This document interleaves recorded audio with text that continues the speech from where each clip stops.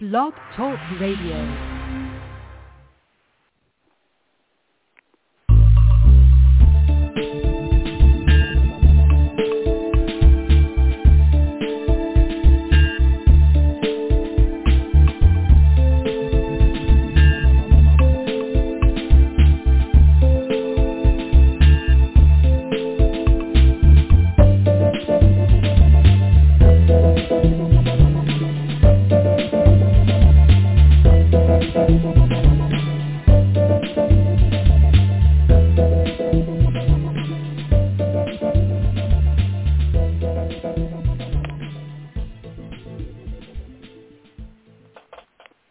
Good evening. I'm Marcia Joyner, host of Betrayed by Hospice, brought to you in coordination with Marcel Reed and the Whistleblower Summit and our producer, Marty Oakley. And they provide us a forum to warn others about the reality of what is occurring with our elderly. Thank you for spending this time with us this evening, and we hope you walk away with information or that you have questions that you never thought about before, because that's what we're here for. The show was originally created due to a void of honest conversation and knowledge about the so-called compassionate hospice industry, but it has morphed into a much wider issue. Calling the elderly for extinction is happening in hospitals, nursing homes, long-term care facilities, as well as hospice, and it is a global issue.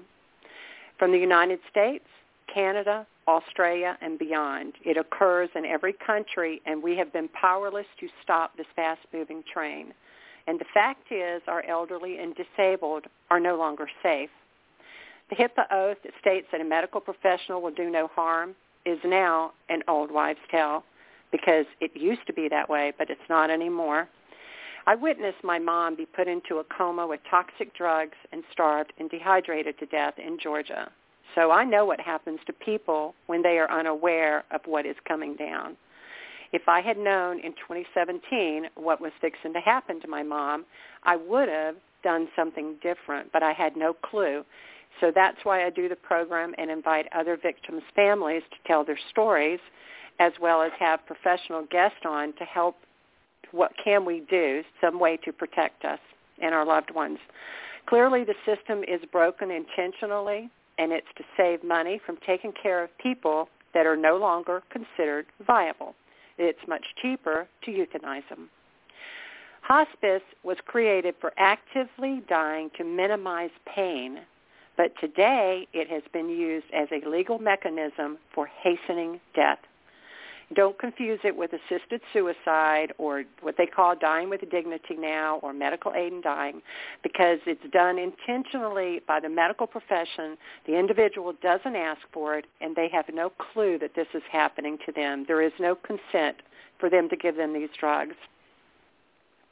Michelle Young-Dewars was a hospice respiratory therapist who wrote the book Killing for Profit, The Dark Side of Hospice, where she talks about signing quotas, promises made to patients but not kept, and how they were betrayed by the very people who were supposed to be compassionate.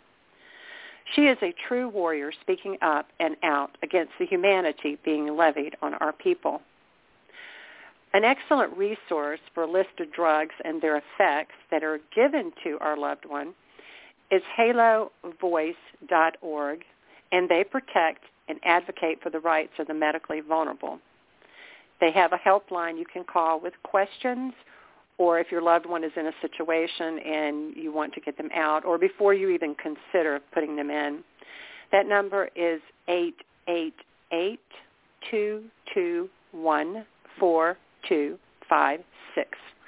And if you happen to be like myself and many of my guests, and you're aware of what goes on and you want to help, they are always looking for people to help, so you can volunteer. They have a legal, life-affirming medical document that can save your life if you're hospitalized, as well as other important information. And don't be fooled into thinking that, I have a will, I have a living will. It is not safe. It does not cover everything that we have found out that you need to be covering yourself for.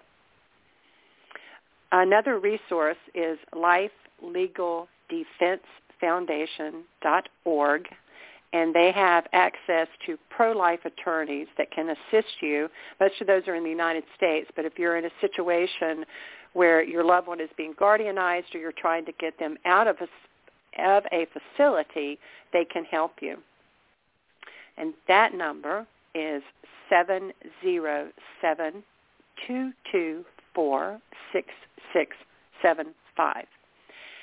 And just to mention this, if you're in a situation where someone is trying to insist that you take the COVID shot, it's not a vaccine, it's a shot. If they are trying to insist on that, Life Legal Defense Foundation can also help you with that because they cannot mandate that you take that. It's unconstitutional. It is a genetic therapy experimental drug. So it's not a vaccine. And that's all I'll say about that. There's another resource that I want to give you before we bring our guest in, and that's Stealth Euthanasia, Healthcare Tyranny. And it is a book that was written by Ron Panzer, who was a hospice nurse, and he saw firsthand what was happening. And he wrote this book. It relays the history of how we got here and what is happening. A very good resource. In Canada, there is, because we have more people enrolling and being interested from Canada. So we have met last week, if you were on the call, we had Alex Schadenberg from Euthanasia Prevention Coalition. And their website is epcc.ca, or you can contact them at 855-675-8749. So with that, I'll go ahead and bring in our guest in a minute. My journey has taken me to new places and horizons as I continue to learn more. Recently, through our Facebook group, Murdered by Hospice, I met Robert Meyer, who's from Canada, and he was my guest 2 weeks ago.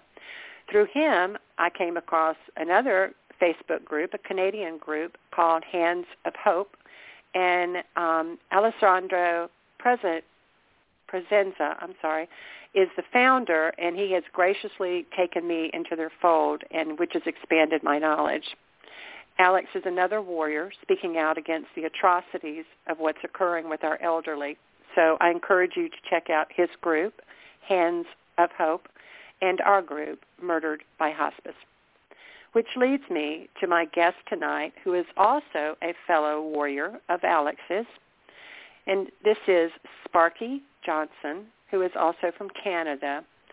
She has been an advocate for the elderly for years, and she works tirelessly making posters, traveling to various parts of Canada, peacefully protesting, educating families who don't know what's happening, and providing a listening ear and counseling those who have lost a loved one. She describes herself as an in-the-trenches woman doing research and nurturing the garden. As she says, you can't stop, you have to continue. She goes out weekly and spreads the truth. She stands for life, love, and truth. Sadly, she was not able to save her Aunt Beverly Haynes, who at the age of 84 was in long-term care facility where she was improperly cared for, which ultimately ended her life on February the 28th, 2020. Drugs, of course, were used to keep her bedridden and quiet, and you will hear how she was abused by the lack of care as Sparky walks us through what occurred, and she's going to talk about her advocacy work. She has been interviewed by Long-Term Care Chronicles podcast for her advocacy work, and I'm sure there are other resources she can tell us about where she has spoken up. So with that, I would like to turn it over to Sparky Johnson and let you tell us about your aunt and your advocacy. Yes, good evening, Marcia. Thank you for having me and for giving an opportunity to share the light, share the story, share the truth, and continue in the advocacy of bringing awareness and light and accountability to the world who is being kept in the dark.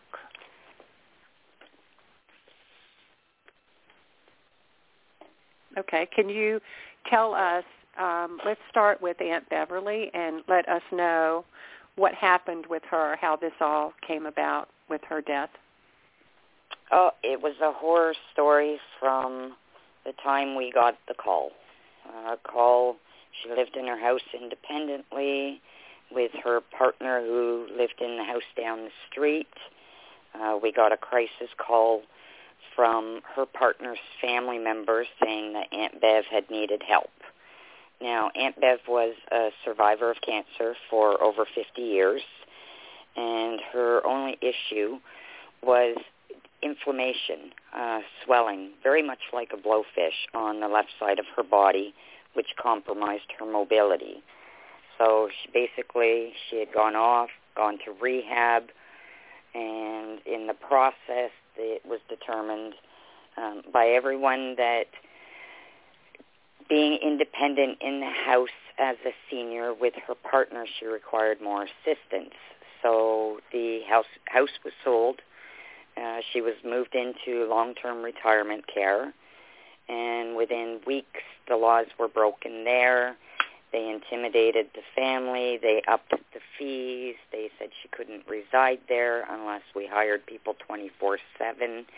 And sadly, the naivety of the world until you're put in a situation like that brings about undue stress and chaos and decisions.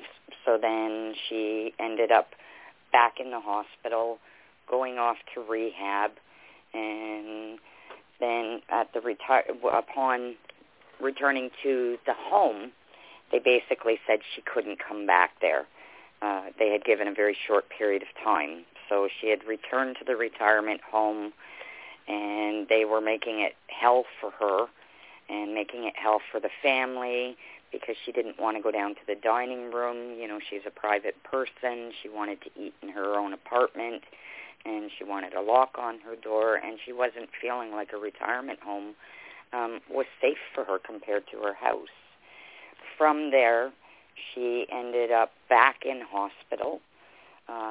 Sadly, Aunt Bev felt that, there were no other options, and in between the workers coming, she had gone and made her way to her purse and had taken a drug overdose in hopes of ending her life. Again, she had gone to hospital. The medication she had taken was from a prescription that was long expired, 10 years, that she had taken out of her purse. And when she was found, she had been found on the floor, went to the hospital, and again, the home basically said she cannot reside here.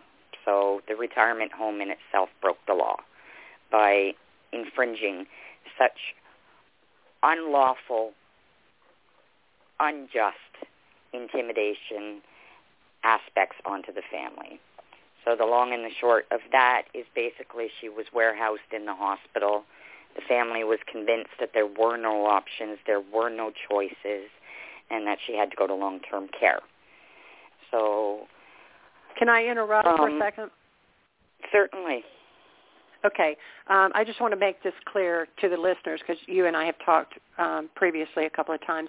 But she was paying personal payment, $5,000 a month, to stay in this retirement facility. What they then said is because she needed more help than they wanted to give, that they were going to raise that by $2,000, so she would then be paying $7,000 for that month's pay. So I wanted to make that clear so people understand it's costly. It's costly, and it put her back in the hospital because she did take an overdose. She didn't want to live anymore because things were so depressing and sad for her. So correct. Go ahead. Correct. Okay. And the home had said they've never seen a case like it, where a resident never wanted to come out of their unit. Well, keep in mind, she had only been there for a week. So, of course, it's going to take an adjustment after, your house is gone, you're away from your partner. You don't know where you're going, what's happening. And so and she was 84 at this time, right? She was. She would have been 83 when the journey started. Okay. And 2019 when the house was sold. Yes. Okay. So then she ended up in the hospital, and I call it warehoused, where, you know, in Canada, you know, if you're not deemed medical, then you pay the fees in the hospital that you would be paying at a long-term care facility. So from October 24th to January the 17th, she was warehoused in the hospital. She was drugged. It was a battle beyond most people's imaginations who haven't gone down this road with people before. They would find it absolutely unbelievable. And constantly at the nurse's station asking to see the doctor. Every day I was going in, it was getting worse. You know, they were using dementia as the excuse. She had not had an assessment.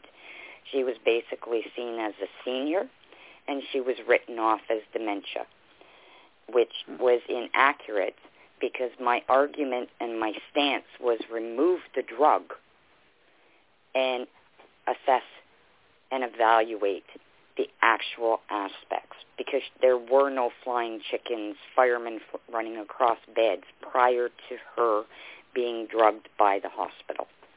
And that was with Seroquel, I believe, as you and I discussed, right? Yes.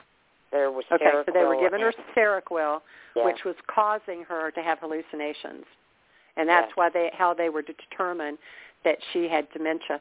Also, for those of us who are in the United States, Canada works a little bit different. I know we've got some Canadians listening, but what I've found is listening to y'all's group that you're a little bit different in. We have like a hospice or a nursing home facility, and in Canada, and correct me if I'm wrong, but it's like you called it the warehouse, hospital warehouse. They actually put them, instead of putting them like in a nursing home, they're put in a wing in the hospital, and that's kind of what's like what we think of as a nursing home. And so you're not getting any care. Basically, you're just a resident. Is that right? Yes. Clarification, because there is such a long wait list for long-term care. I call them facilities because they are not homes. You know, because there is such a wait list, then more often than not, people end up in emergency with non-medical issues where the hospitals here warehouse them. And basically because they're non-medical, then they don't get any other attention other than, by majority of my years and decades experience, being drugged and left in beds to rot. And many times they don't even make it to long-term care because they're dead before they even leave the hospital. And I'm sorry I have to be harsh in my words. There comes a time in life where the sensitivity and the pussyfooting and the words just aren't cutting it anymore. You know, the shock factor is people need to wake up and people need to be aware of what is happening in these warehousing facilities that can be retirement homes, that can be hospitals, that can be long-term cares. And statistically, our 85% of the long-term care, I don't know the percentage of retirement homes or the hospitals, but basically, and I stand on a very firm ground saying Canada has given license to kill, where corporations are not held accountable. There is no justice. The liability, the blame is put onto families. There is just no justice. It's like it's corruption. It's dictation. It's a form of abuse, and it's not only for those that have people available to advocate for, but imagine those that do have people to advocate. Imagine all those that don't, and the horror of the death of people going out back doors and nobody knowing because there is no transparency, there is no accountability, there is no justice, which is horrifying. So the calling people out to light and truth and awareness just isn't about targeting a government who for decades has, as I will say, given license to kill. It is around the police departments who are not serving and protecting. It is about this country that is not standing on guard for thee. Well, there are those of us who, live, eat, die, and breathe to advocate for the rights of the most vulnerable to try to serve and protect and to actually stand on guard for them. In my aunt's case, it was so severe, that I actually hired people to sit beside her bed 24/7 because of the terror and the horror and the fear that she had while I was running around. I was getting in my car to go to McDonald's to get ice cubes for her because nobody in the facility had a key, for the kitchen. I was bringing blankets in from my home. I was bringing cups in from my home. I use the expression, one fire after another, one bomb after another, going, my God, people, I understand what is going on, but if you guys don't rise up, stand up, speak up, show up for the rights of these people, then you are as much in violation as the corporations who have set you guys up to fail since day one. If you don't come together and stand up with everything that you guys are sharing with me, that's wrong. There was a PSW there that had just returned that was put on modified service. Her and one other person. Well, if you're on modified and you're not to be lifting or moving and you're only working with one other person and there's 30-some-odd people on that floor, then what is your choice? You either leave your coworker to do it, which is in violation of the care plans, or you do it and you end up hurt yourself because the corporation is not there to protect you. They're there to say, you need to come back to work. We'll put you on modified, but it's not realistic because the staff have not been provided. What is PSW? PSW is the Personal Support Workers. Okay. So often, like I was saying, I was there on a regular basis. I'd be talking to the DOC saying, why is nobody getting her out of bed? Why has she not been changed? Why has she not been bathed? Why is her lips stuck together? Why is there no liquid here? Why is she telling me she's hungry? Why is there no food? Why is there no snack? And it was one thing after another. If for many people who have children, the needs that are required by individuals who are vulnerable in situations is the assistance. And when the assistants in these so-called facilities are there to empower, support, and bring dignity and respect and quality to whatever remaining time is left in a person's life, it's worse than hell to be in any of these facilities. Our people have spoken up for decades in surveys, questionnaires, where over 90% who have been asked the question on whether or not they would want to go into a long-term care facility have clearly said no. We have advocated for alternative home care, reallocation of funds, smaller home-like atmospheres, very much like group homes. If you are a child and you go in a group home, usually there's 8 to 12 kids, and there's 3 to 4 staff. You do the math, you do the equation, that gives, give or take, that works out to, 4 kids for one staff member. Where in long-term care or even hospitals, I expect it to be different in a hospital versus long-term care.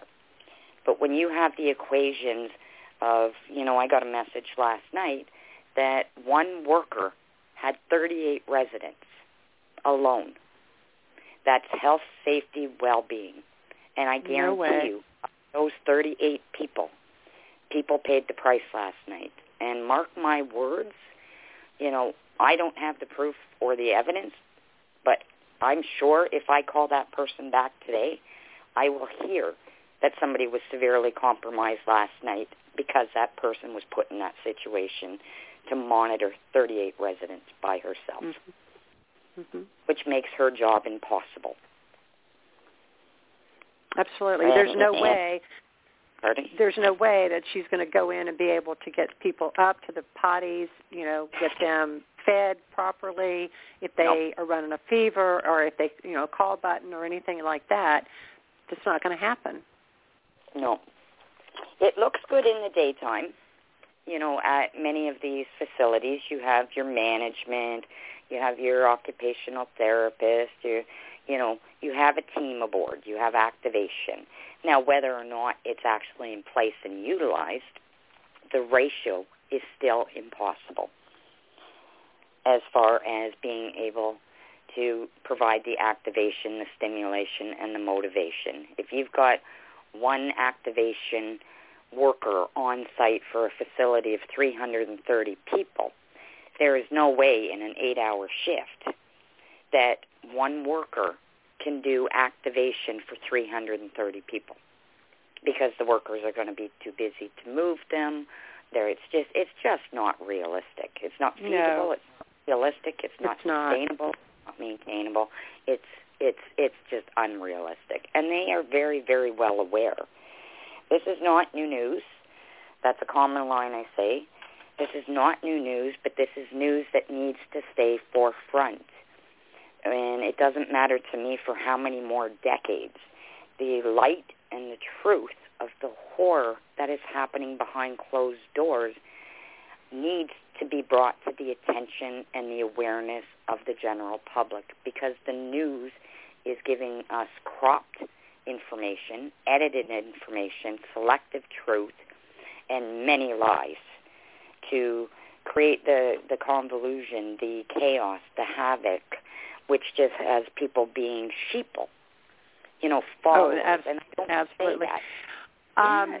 It definitely needs to be.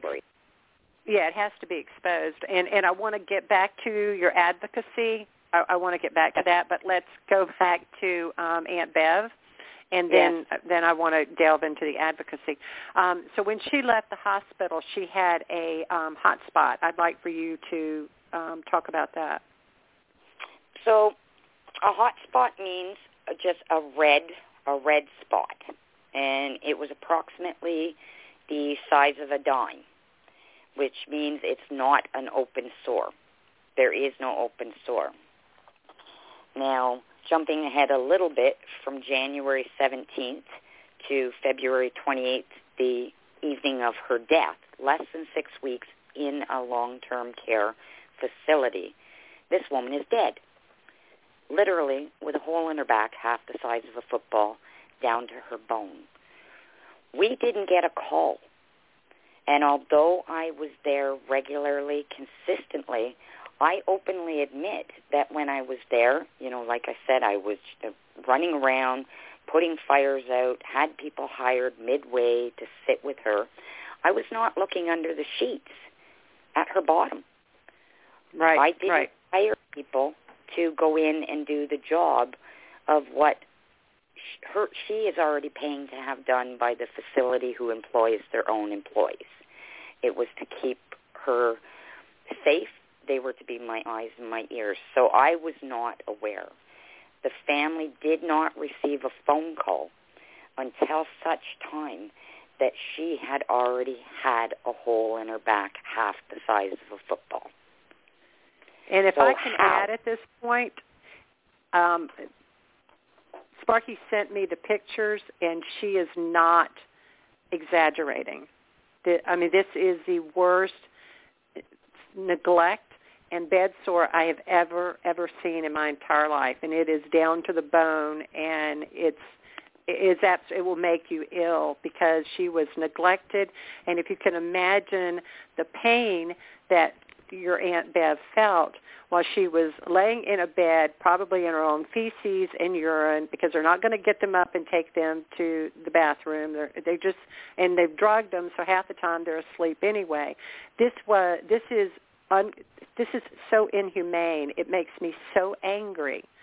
So, that's something that people need to hear when you're talking about this, Sparky, is you were not checking under the covers. You were not checking her physical body out, even though the nurse came in and kept looking at her toes for the color change.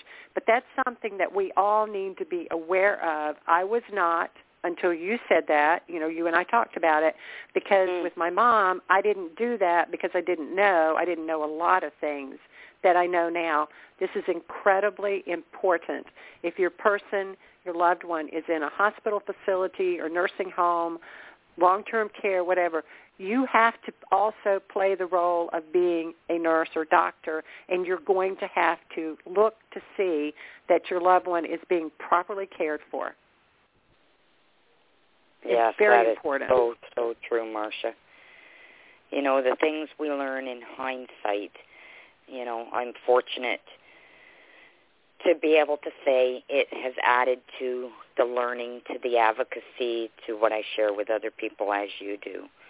I mean, keeping in mind that she went in on January 17th with a red spot, which is also called a hot spot, the size of a dime. They acknowledged it during the assessment and said, we have a protocol in place to ensure that it doesn't turn into a bed sore, and we do this, and this. When I just mentioned that the family did not get a call until there was a hole in her back half the size of a football. I'm looking at the letter that I've sent around worldly, and we were notified on February the 5th. So between January 17th and February the 5th, that picture that I shared with you, that is how quickly and the extensiveness by, I'm going to call it neglect and abuse.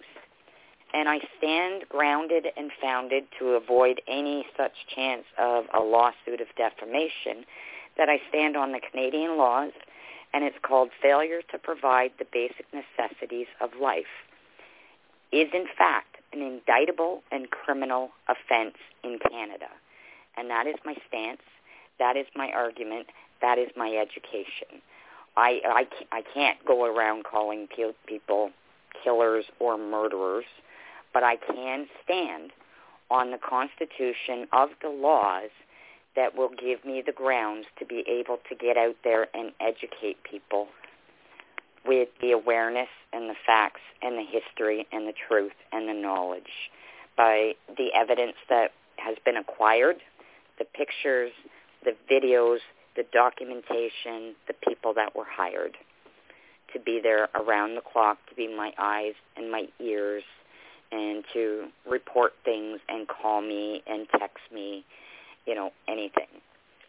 So it's just, it's horrifying, like I said, to have learned in hindsight to check under the sheets. And one of the, as I'm learning, it's quite common. I got some stats in last night around homes and sores and how it has increased majorly percentage-wise. Well, again, this is not, this is not about the virus call, the COVID talk, but currently and presently in the existence of the last year of COVID and the countless lives that are being lost because families are kept out, this goes to neglect and abuse. This is not, for me, a virus that is killing people. This is the reality of the decades and decades that people have been fighting against these corporations who are getting rich off the backs and the lives of our loved ones.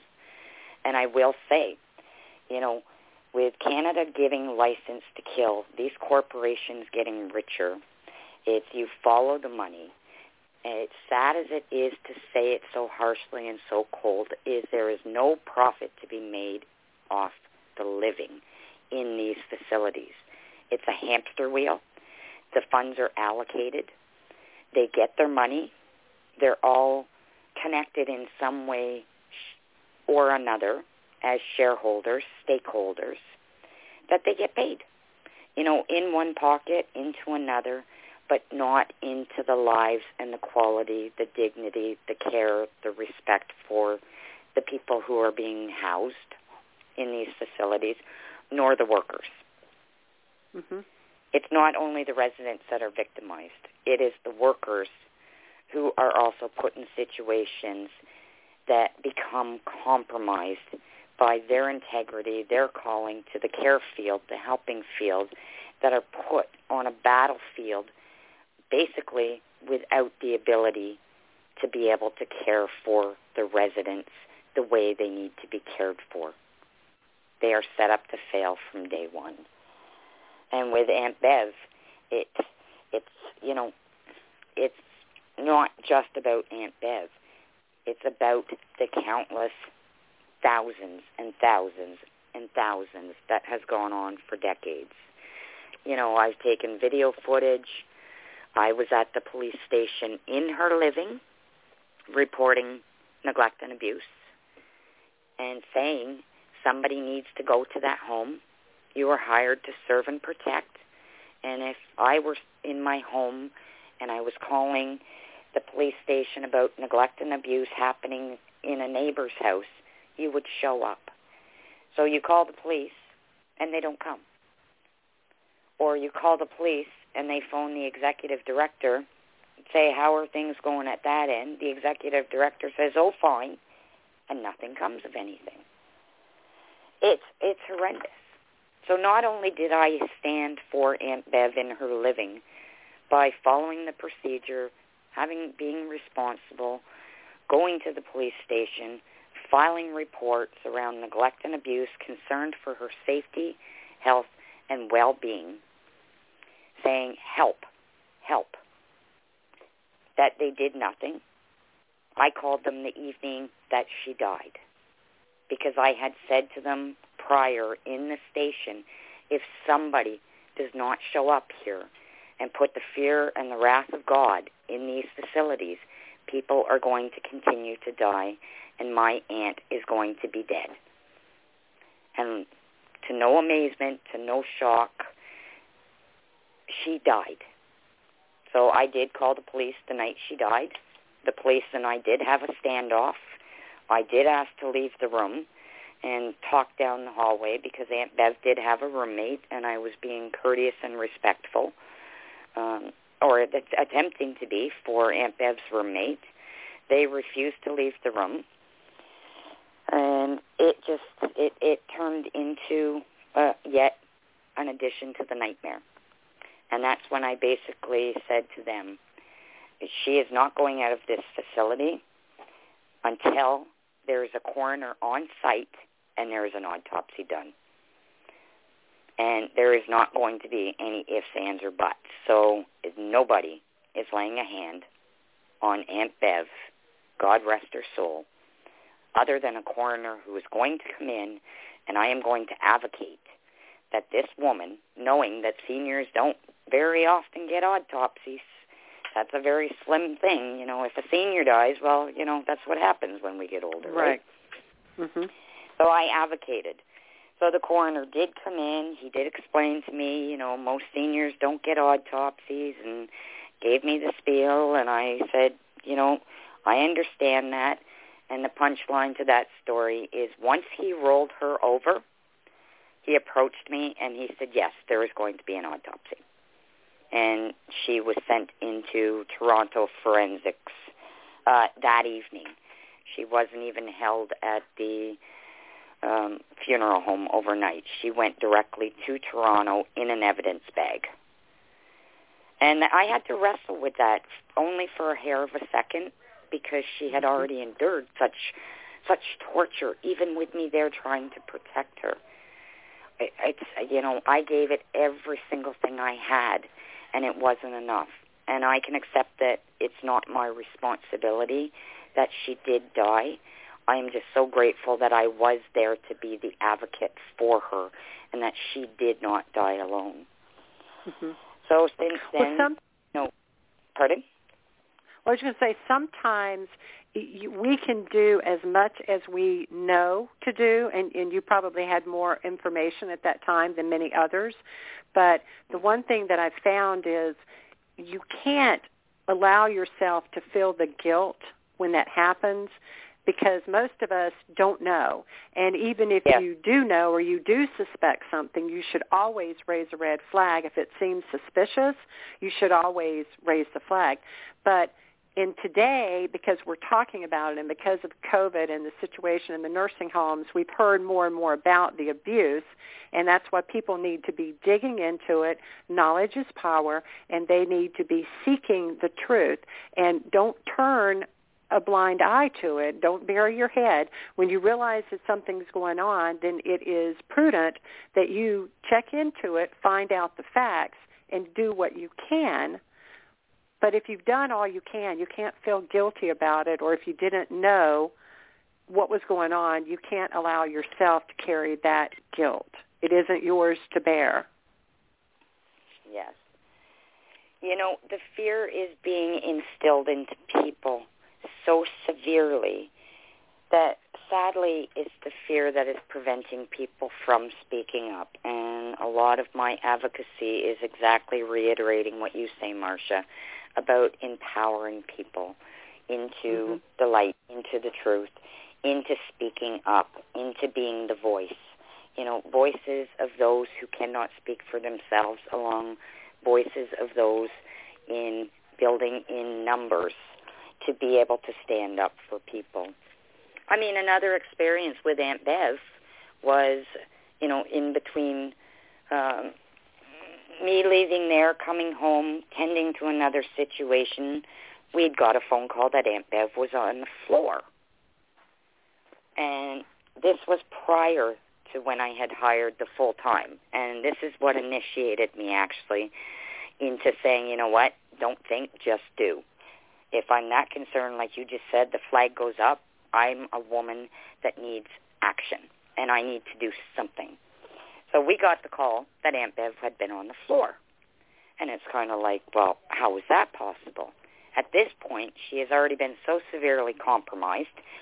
They're basically, you know, she's dehydrated, she's the starvation, the lack of activation, stimulation, motivation beyond what I was doing and able to do, as I said, while I'm running around the facility, running out to get ice cubes. It's going, if this woman could not flip you the finger, how does she end up on the floor?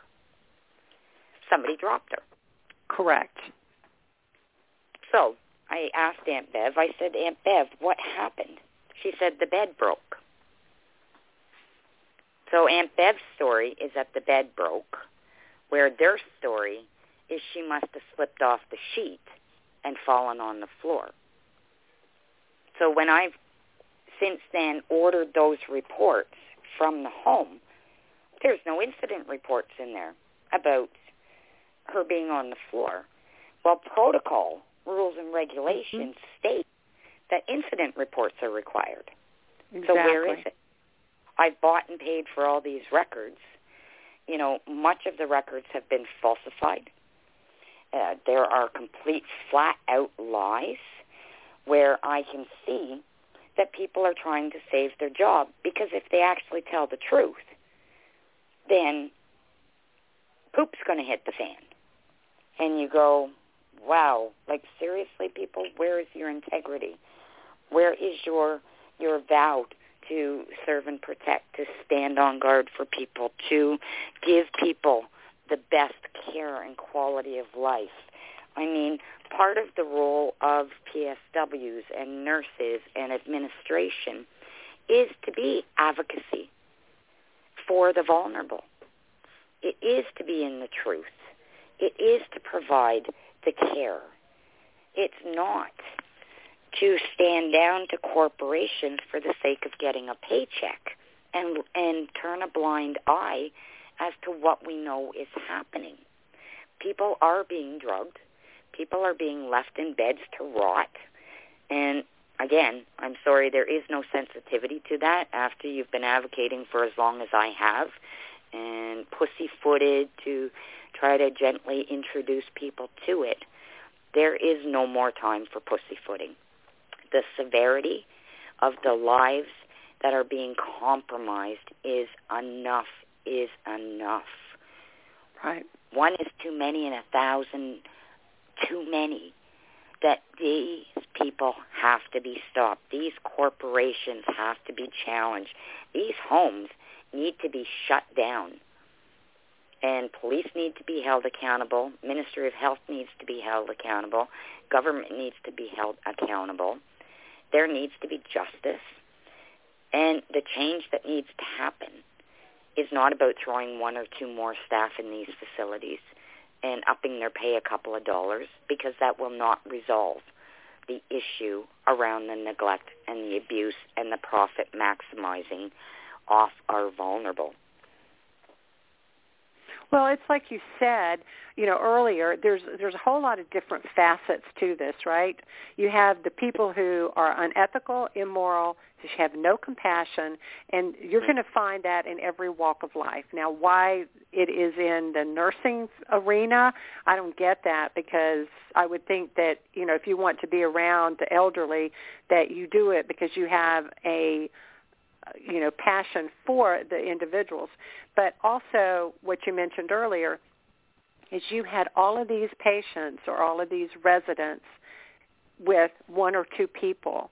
And that goes back to the profit margin, is they're more interested in how much money they can make rather than the care that they should be giving to the individual residents. And didn't you say that when they're in the hospital, I think you said that they have to pay for that. So it's not like in the U.S. where you can just stay in the hospital as long as you need to be there. But she was there from October to January. But you said she has to pay. So was she paying like $5,000 a month to be in the hospital? Is that no? So what happened? You're deemed non-medical and you are on a wait list for a long-term care facility, then basically what they tend to do is say, okay, hypothetically, if a long-term care facility is $2,000 a month, and you're in a hospital and you're waiting for a bed at a long-term care, then the hospital will start charging you the $2,000 a month because you're non-medical. Okay. And if you were in long-term, you'd be paying that. So. Okay. And yes, that's not like it's you're not staying in a hotel where somebody's, bringing you, maid service and, whatever you want a la carte. That's not what's happening. You're in a hospital and you get the same, cold food, whatever that you're getting in the hospital. But they're understaffed, regardless of when she was in the long-term care facility, and it's about profit margins. And that's kind of what I was getting at. She had to pay to be in the hospital. Now, once she goes to long-term care, she's still having to pay private funds to be in long-term care. What happens because she did have her house to sell, and I'm just curious the difference between the U.S. and Canada. But what happens when all of the money that she has from her estate is gone? What do you have, like Medicaid, or what happens to her? We OHIP. Say again? OHIP is so it's paid for, it's supplemented by the government. So basically how it works is, say you get your old age pension, and Canadian Pension Plan is they take everything from it other than what you call PNA, which is Personal Needs Allowance, which allots you $127, I believe, and 15 cents. Now, don't quote me. It's probably gone up in the last year. But basically, they take your pension from you, and that goes towards the facility. And what you are allowed to keep is the $127 for your personal needs. So say you're diabetic and you need diabetic strips. Well, they don't provide them. You have to pay for them. Out of that $127 or whatever it is. Yes. Okay. Say, for example, they want you on vitamin D. Well, I could go to Walmart and buy a bottle of vitamin D for $4.99 and get 100 tablets, where they will turn around and say, okay, that'll cost you $20 a month for vitamin D. And you go, well, that doesn't make sense. I mean, I could bring you a bottle of vitamin D. No, you cannot bring outside drugs into the facility. Well, what is the difference? You have an outside pharmacist delivering it to you, and if I deliver a sealed bottle from, a store that is 3 times cheaper than what you're charging and taking from a person's pension, then this is highway robbery yet again, and just another prime example, right? Right. It's just the chaos is just, it's, she was supposed to have been being rotated on a regular basis. Well, you can't rotate a person on a regular basis if you don't have the people.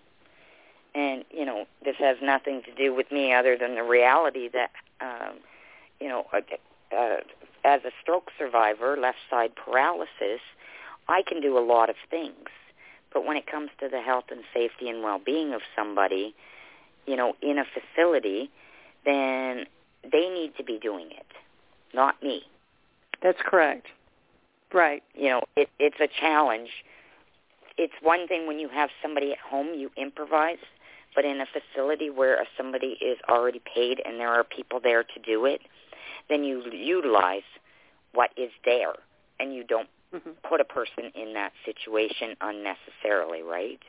That, to me, is just common sense. Call bells. The call bell's on the floor. Well, how is this woman supposed to get the call bell if she now cannot get out of bed without assistance? The other thing... It's neglect. It is. Within 4 weeks or 6 weeks of her being there, Marcia, the bed did break 4 times. I was on to them about the beds breaking. I was on to them about having a proper mattress for the now ulcer that had been identified. Once you found out about it. It did actually break 4 times. And when I go through the notes and I look for that, of course, there's no notes around beds. Now, did they try?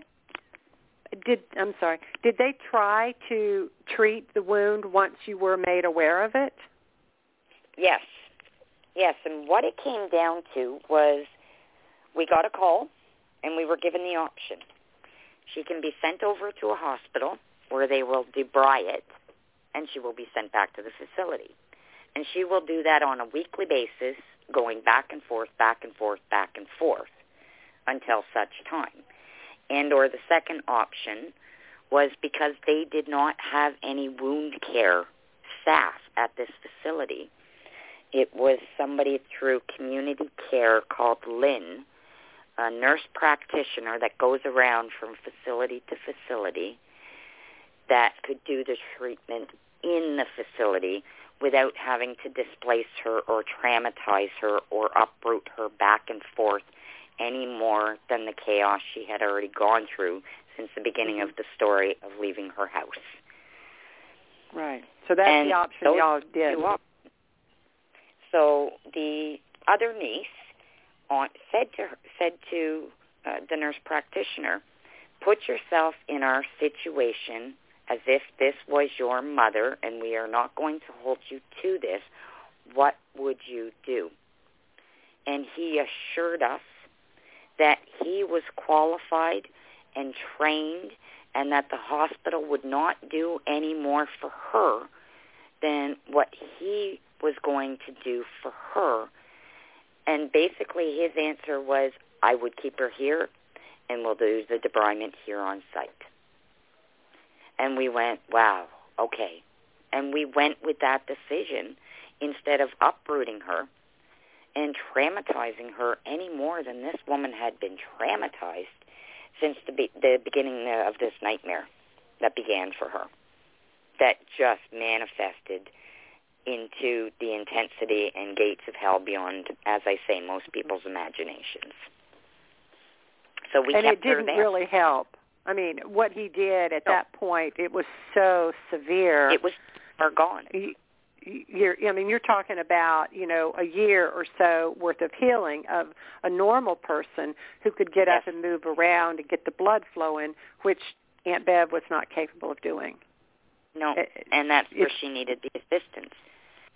But because of the adverse effects of the warehousing facilities that provide neglect and abuse, not quality of life or care, people diminish. And yes, I admit the older we are, the harder it is to come back from.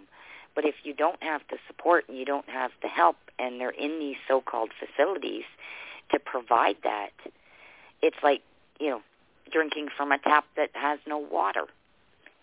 It sets them up. I mean, one of the other drugs they had her on was Zoloft.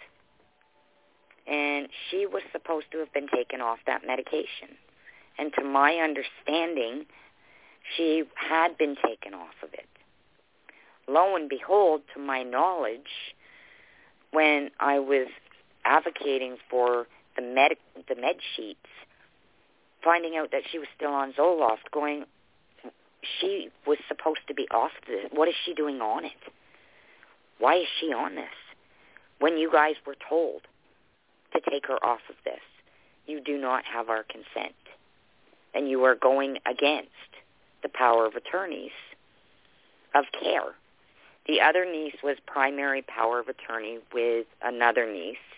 They had verbally given consent to the facilities, both the hospital and the home, that I had just as much power as they did without my name being on the paper. And the reason for that was the family was still working full-time.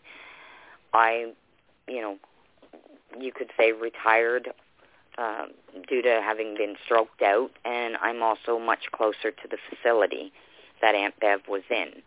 So I had full authority.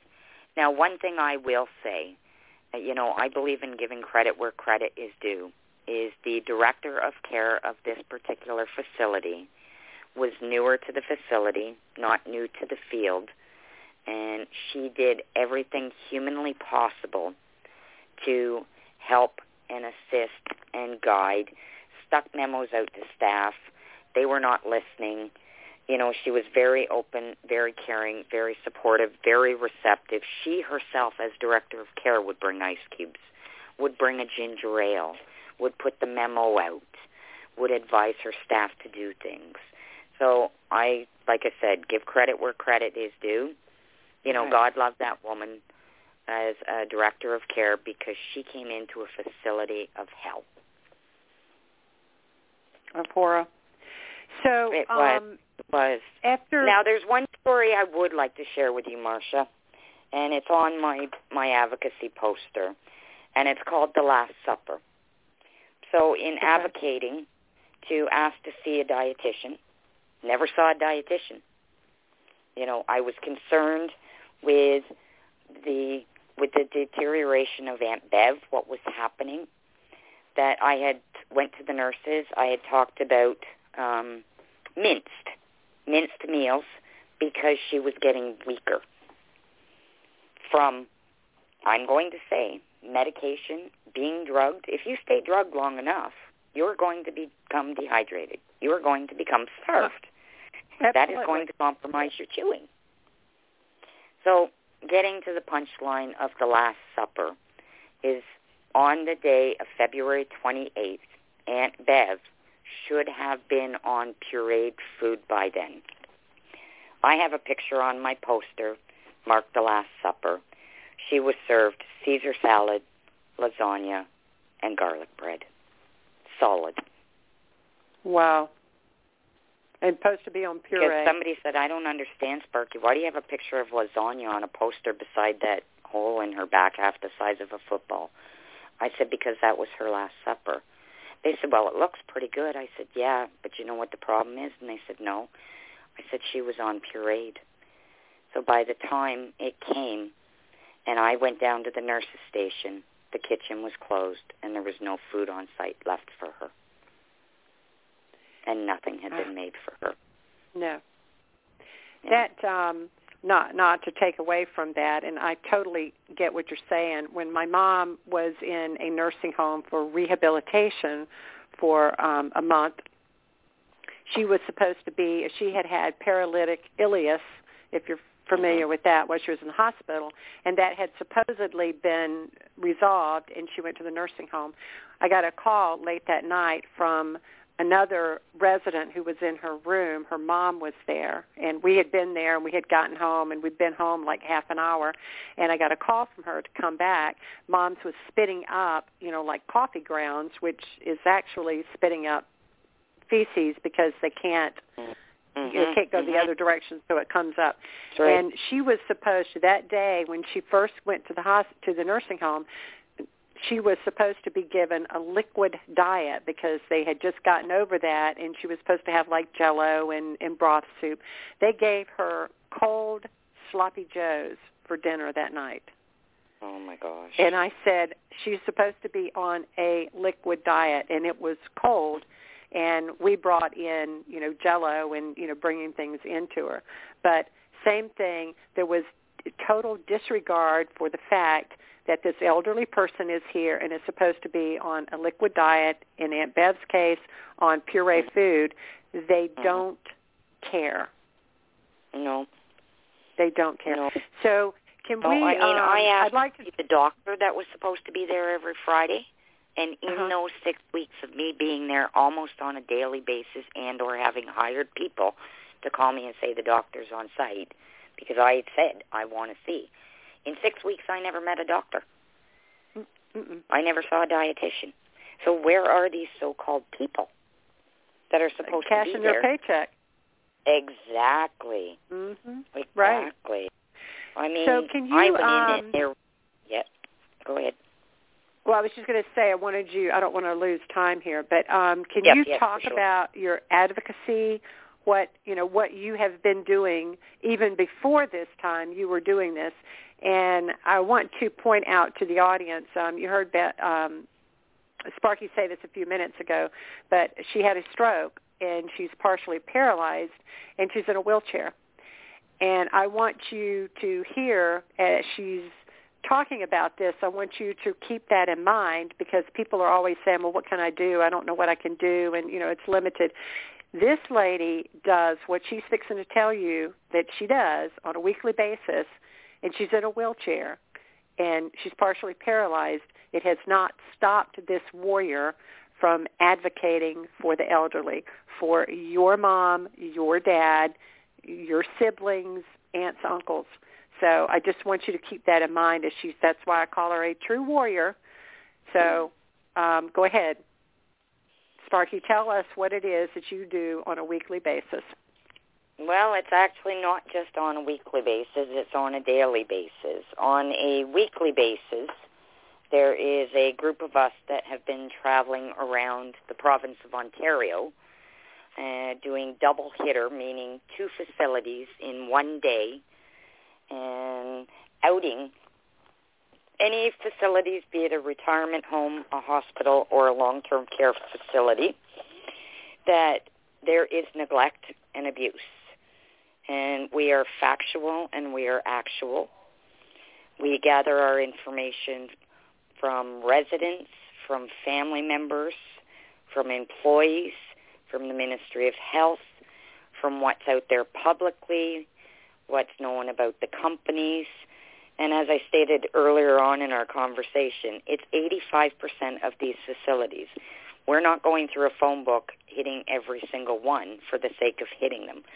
We are hitting any facilities that are warranting the truth to be told around the horror, the abuse, and the neglect that is going on behind closed doors, so that when we get confronted, be it confronted by management that will approach us and ask us what we're doing there, then we are founded and grounded in saying why we are there. And if they are challenging in any way, we give them copies to say, you may think where you work is wonderful, and this is not a personal target against the employees here. In fact, we are here advocating not only on behalf of the residents, but on behalf of the staff and the management, some of the management who is put in these predicaments that is causing the death, the unnecessary deaths, and the neglect and the abuse of these residents. So that is the weekly aspect, and we have endured all the weather, every We're a very small group of peaceful warriors. Every one of us in the group has had a loved one die. Some people have come to protest and be in the group because they've come to the realization or had the awakening in losing their loved one as to what is wrong with the system. So there's all levels of experience in the small group of us that have been traveling around. But all 7 to 10 of us have had loved ones pass due to the neglect and abuse. We have one woman who is actually a retired PSW who worked in facilities, who is there because of that, who is speaking up and speaking out. So that is what is done on a weekly basis amongst other advocacy and protests that I attend on the side for truth and light around, vaccinations, masks. Again, it all comes down to education, knowledge, and awareness. And if you're only given one side of a story, then ethically and morally and by my own integrity, in order for a person to be able to make an informed decision, then they need to have all the pieces of the story, and then they need to be empowered and supported to realize that they have a voice, they have a spirit, and it is only by having all the information that people can make their own decision. But more often than not, people aren't necessarily interested in that.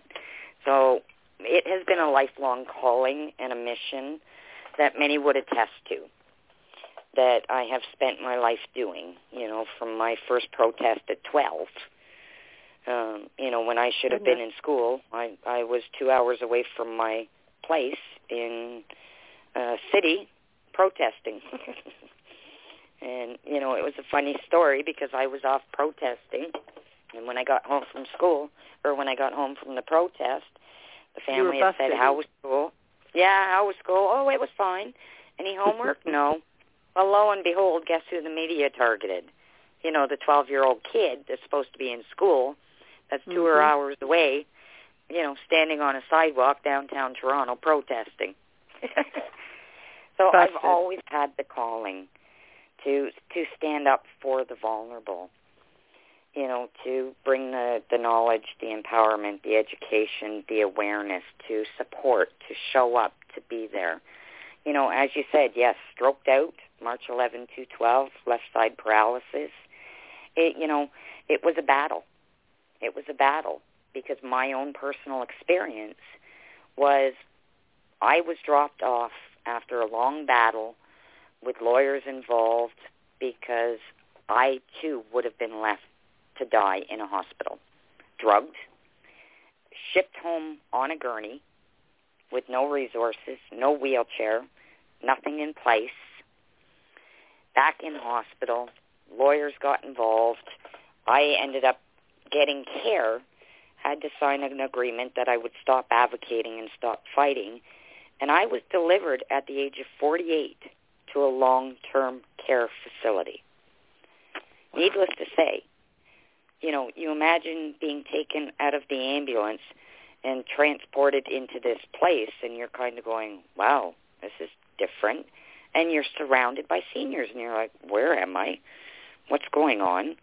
What's happening? What did I just sign? What did I just agree to? Going, wow. Nobody, they negated or evaded to tell me that I was being sent to a long-term care facility at the age of 48. Which is the issue of not just about seniors. It's about the vulnerable. It's about warehousing the disabled, the mentally challenged, the developmental in these facilities. Our group just went to Niagara Falls to a facility where a 39-year-old man who is not dying, was not dying, asked to have made the medical-assisted death. He sacrificed his life for his family because of all the havoc and chaos on these lockdowns, keeping families away from their loved ones. Isolation is killing. Yes. Not only are they killing by medical means and medications, by zombifying people, as I say, again, not a sensitive word, but if you zombify them, then you don't have to feed them, you don't have to change them, you don't have to clean them, you don't have to worry about them ringing call bells, because you've turned them into a vegetative state. And the corporations have saved money on cleaning, food, dietitians, doctors, you name it. That's right. And that's why we went to Niagara Falls. So when I say that we go where the facilities are warranted, there's a lot of work from week to week that needs to be done to ensure that we are being factual and actual when we get to these two locations. And they're a distance. You're traveling a distance. Yes. And as you've said, there are many cases there's nowhere to sleep, so you have to go in the day and then turn around and drive back home, like 3 hours or so. There's also no washrooms because a lot of the facilities don't let you in. It's drive-through. Oh, that's true. So fortunately, I joke because the 7 to 10 of us that travel, we kind of jokingly say we're campers. We don't mind, we often joke and say it'd be easier to be a guy or a dude at that time, whip out and have a really quick pee, opposed to women who we got to drop our pants. But fortunately, get behind a tree. We say we're campers. We're campers, so, but yeah, that's the difference between the guys and the girls, right? So, and those are the obstacles. So even, like I said, we've weathered every storm. We haven't missed a week, and we haven't stopped. And for me personally, having the calling to this, to light and truth, as I'd sooner die with my head held high in light and truth, even if it meant I had to walk this planet alone, then turn around and be an ostrich with my head in the sand. Or abandon people. Yes. I can't. That would compromise. I couldn't lay my head down at night with all the information and experience and knowledge and hang on to it. As a First Nations Indian woman, and I can say Indian as an Indian, that's the web of life, is the teachings, is the stories, is in the sharing and the giving. It's not in the holding and the packing and the tucking away. It's the universal cycle of once you put out, it always comes back. So I never walk the planet alone, For me, with my Creator, and for me, with my faith and my hope and my foundation and my spirit, is I'm not alone. There are many needles to be found. Needles to be found like a needle in a haystack.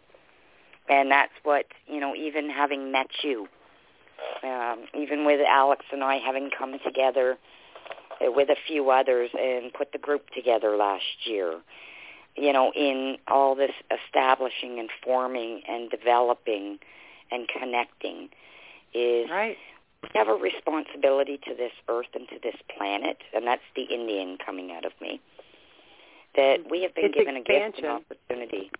Pardon? It's expansion. Yes, you start out something small, and then you realize I'm not alone, and it's happening to these people, and it happened to this one. And then all of a sudden you realize that it is a global issue, and it is incumbent on all of us to talk about it, to tell people, to warn people. Because if you don't, you're complicit in the lies.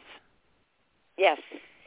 So I wanted I want you to touch on Maria Sardellis. Oh, my gosh, yes. Very quickly, though, I just want to say one thing about the Warrior Advocacy Crusade site. I started that last year as I felt I had a need and a calling that I needed to be doing more. I'm not a computer tech person. I'm a woman of the trenches, Throw me in a pit, ask me to look for something, and you can be guaranteed I'll find it for you. So I started that site for that, the Warrior Advocacy Crusade, as well as being involved with, pardon me? Is that a website or that's a Facebook group? That is a Facebook. I'm currently in the process of having a web designer create a web page so that it will be much more clearly focused opposed to the Facebook. So the Facebook for me is the resource library. So it's Warrior Advocacy Crusade. Crusade. Gotcha. Okay. Yes. And there's more to it, but if people type that in, then the whole thing will come up. The actual name of the site is Warrior Advocacy Crusade, All Senior Lives Matter, Seniors Before Profit. Okay. Yes, so but if you do the Warrior Advocacy Crusade, it comes up. And just quickly touching, I'm part of another group called SSAO, Senior Social Action of Ontario, and that is with a long-time advocate, decades, of individuals who have been fighting this as well for alternative options and care to the seniors. So I often refer people to these solid, reputable, sustainable sites of lifetime advocates such as myself. Okay. As far as Maria Sardellis goes, you know, Maria and I met, and when I say met, you know, I'm grateful for technology in some aspect because she lives 6 hours away from where I live, is Maria's story caught my attention as a woman who was served a no trespass order for advocating when she went to see her mother in a retirement home. Her mother's in a retirement home. She went to see, because Maria is also, as I will call her, a warrior woman of truth, light, and advocacy, she spoke up. So she was served no trespass order. She was kept away from her mother. And you can find our stories also on CBC Marketplace. And I know for our family story, CBC Marketplace, October 23rd, 8 p.m. airing, was our family story around Aunt Bev, and they didn't show any graphics. And Maria Sardellis, CBC Marketplace News, and others have followed her as well. So if somebody types in Maria Sardellis, they can see the story and the horror and the tragedies that she is still facing by the manipulation and destruction of corporations trying to break a person. So the other part of Maria Sardellis' story, you know, is the home actually filed a $42 million lawsuit against her for defamation of character, which is horrifying because this is going to be history made in Canada one way or the other, whether it's a win or whether it's a lose. If the home wins, it sets precedents, which is yet another weapon against families. If they lose, God willing, it's a foundation that we as citizens will be able to stand on if they continue to try to do what they have done to Maria Sardellis. Like, that is drawing at straws when you have corporations that will turn around, and much like Bev's case in ordering all of Aunt Bev's reports, is the lies, the deceptions, the falsified documentation, the missing aspects. So this, for the sake of Canada, you know, and global when it comes to court cases, right? So, you know, I've been in touch with Maria, you know, offered up the support. You know, when she shared some of what was going on behind closed doors, I said, hey, you know what, you're 4-6 hours away. You can't get something that you need for your mother. Let me know. Let me make some phone calls. Do you have a fishing rod? You can put the line out the window. You know, I'll attach the wet naps or the Depends, or we'll figure it out. And then fortunately, you know, things worked out that she got some of the things that she was being deprived of because of all the politics that stood in the way. But Her mother? Perhaps someone that you may want to speak with. Yeah, her mother got the things that she needed? Somebody did. Yeah, in order. Okay, but her mother's still alive. To fill in her story. Yeah, it wouldn't be right for me to fill in her story. Okay, but her mother is still alive, right?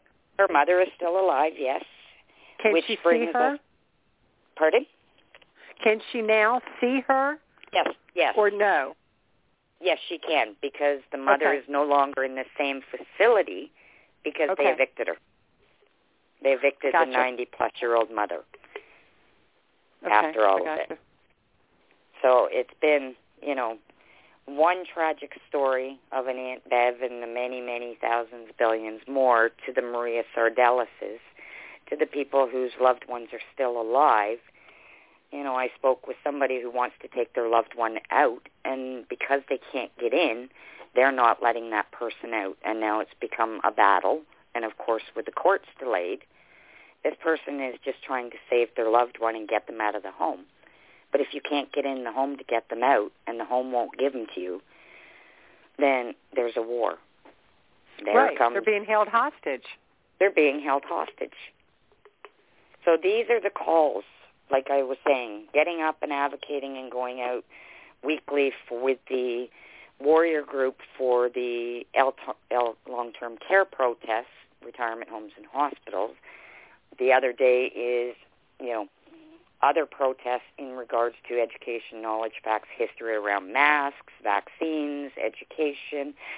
The rest of the week is phone calls, letters, supporting people, looking for people, guiding people, getting information for people, helping people write letters, petitions, being involved in the groups.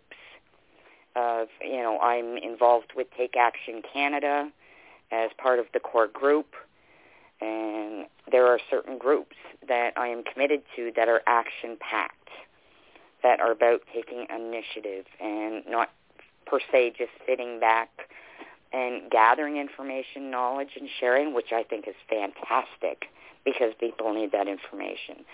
But the other aspects of, educate here, this group, delegate, educate, allocate, and get her done.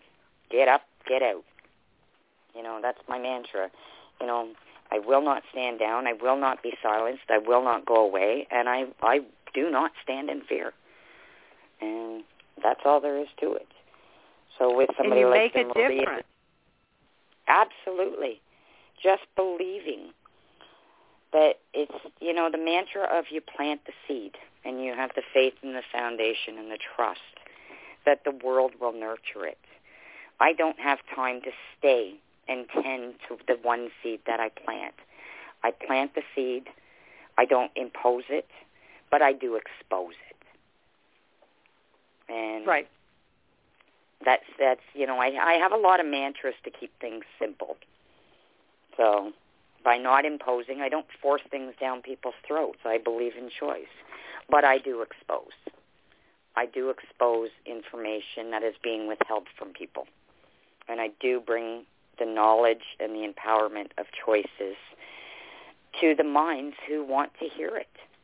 And I do support by going wherever I am needed with whoever needs me, having just spent, 7 years tending to our friend whose desire in her 80s was to stay home. 2 of us have just spent 7 years keeping her home. And all I can say is thanks be to the Creator, between myself and my friend who was also a senior, we were able to adhere to Ruth's wishes. And it was not easy. But she got to die at home in the comfort of her own home, and we didn't have to deal with the horror and the nightmares of what is happening to people like Aunt Bev and countless others that the world do not know about, and they need to know. Because people need to realize we're all going to get older, and it's not even about being older. Like I said, at 48, I was dropped off in a long-term care facility, stroked out, left side paralyzed, going, what did I just sign? Mm-hmm. So it's about compassion. It's about ethics, morals, and the HIPAA law.